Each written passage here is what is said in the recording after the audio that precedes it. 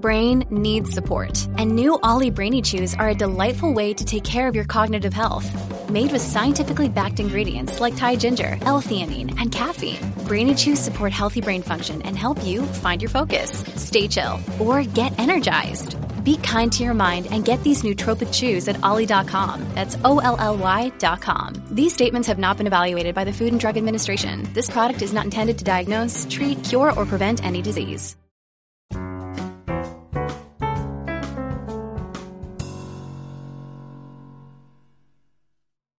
Today is the 91st birthday of the playwright Lorraine Hansberry.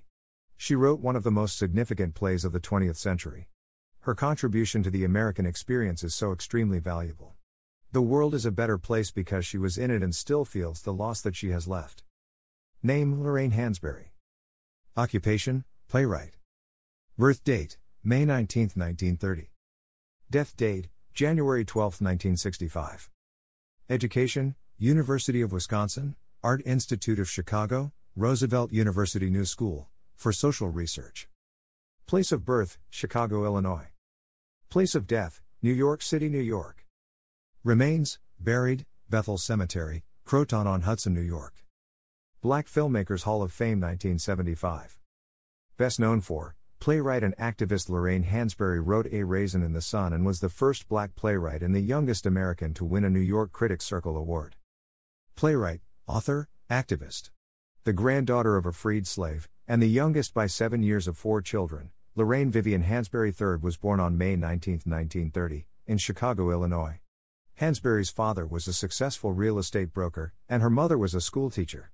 Her parents contributed large sums of money to the NAACP and the Urban League. In 1938, Hansberry's family moved to a white neighborhood and was violently attacked by neighbors.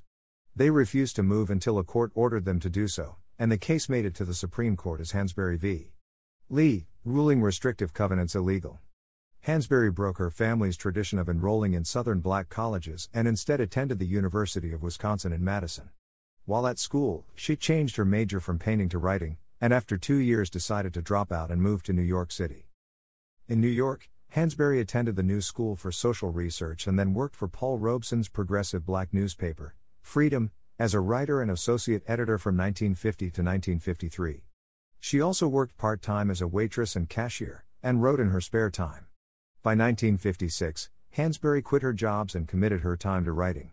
In 1957, she joined the Daughters of Bilitis and contributed letters to their magazine, the latter, about feminism and homophobia.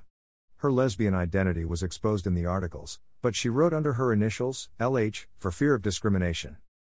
During this time, Hansberry wrote The Crystal Stair, a play about a struggling black family in Chicago, which was later renamed A Raisin in the Sun, a line from a Langston Hughes poem. The play opened at the Ethel Barrymore Theatre on March 11, 1959, and was a great success, having a run of 530 performances. It was the first play produced on Broadway by an African-American woman, and Hansberry was the first black playwright and the youngest American to win a New York Critics Circle Award. The film version of A Raisin in the Sun was completed in 1961, starring Sidney Poitier, and received an award at the Cannes Film Festival. In 1963, Hansberry became active in the civil rights movement. Along with other influential people, including Harry Belafonte, Lena Horne, and James Baldwin, Hansberry met with then Attorney General Robert Kennedy to test his position on civil rights. In 1963, her second play, The Sign in Sidney Brustein's Window, opened on Broadway to an enthusiastic reception. Hansberry met Robert Nemiroff, a Jewish songwriter, on a picket line, and the two were married in 1953. Hansberry and Nemiroff divorced in 1962, though they continued to work together. In 1964, the same year The Sign in Sidney Brustein's Window opened, Hansberry was diagnosed with pancreatic cancer. She died on January 12, 1965. After her death, Nemiroff adapted a collection of her writing and interviews into Be Young, Gifted, and Black, which opened off-Broadway at the Cherry Lane Theatre and ran for 8 months. A Raisin in the Sun is considered one of the hallmarks of the American stage and has continued to find new audiences throughout the decades, including Emmy-nominated television productions from both 1989 and 2008. The play has earned accolades from Broadway as well, winning Tony Awards in 2004 and 2014, including Best Revival of a Play. Author of books. To Be Young, Gifted and Black, Lorraine Hansberry in Her Own Words, 1969, edited by Robert Nemiroff. Wrote plays.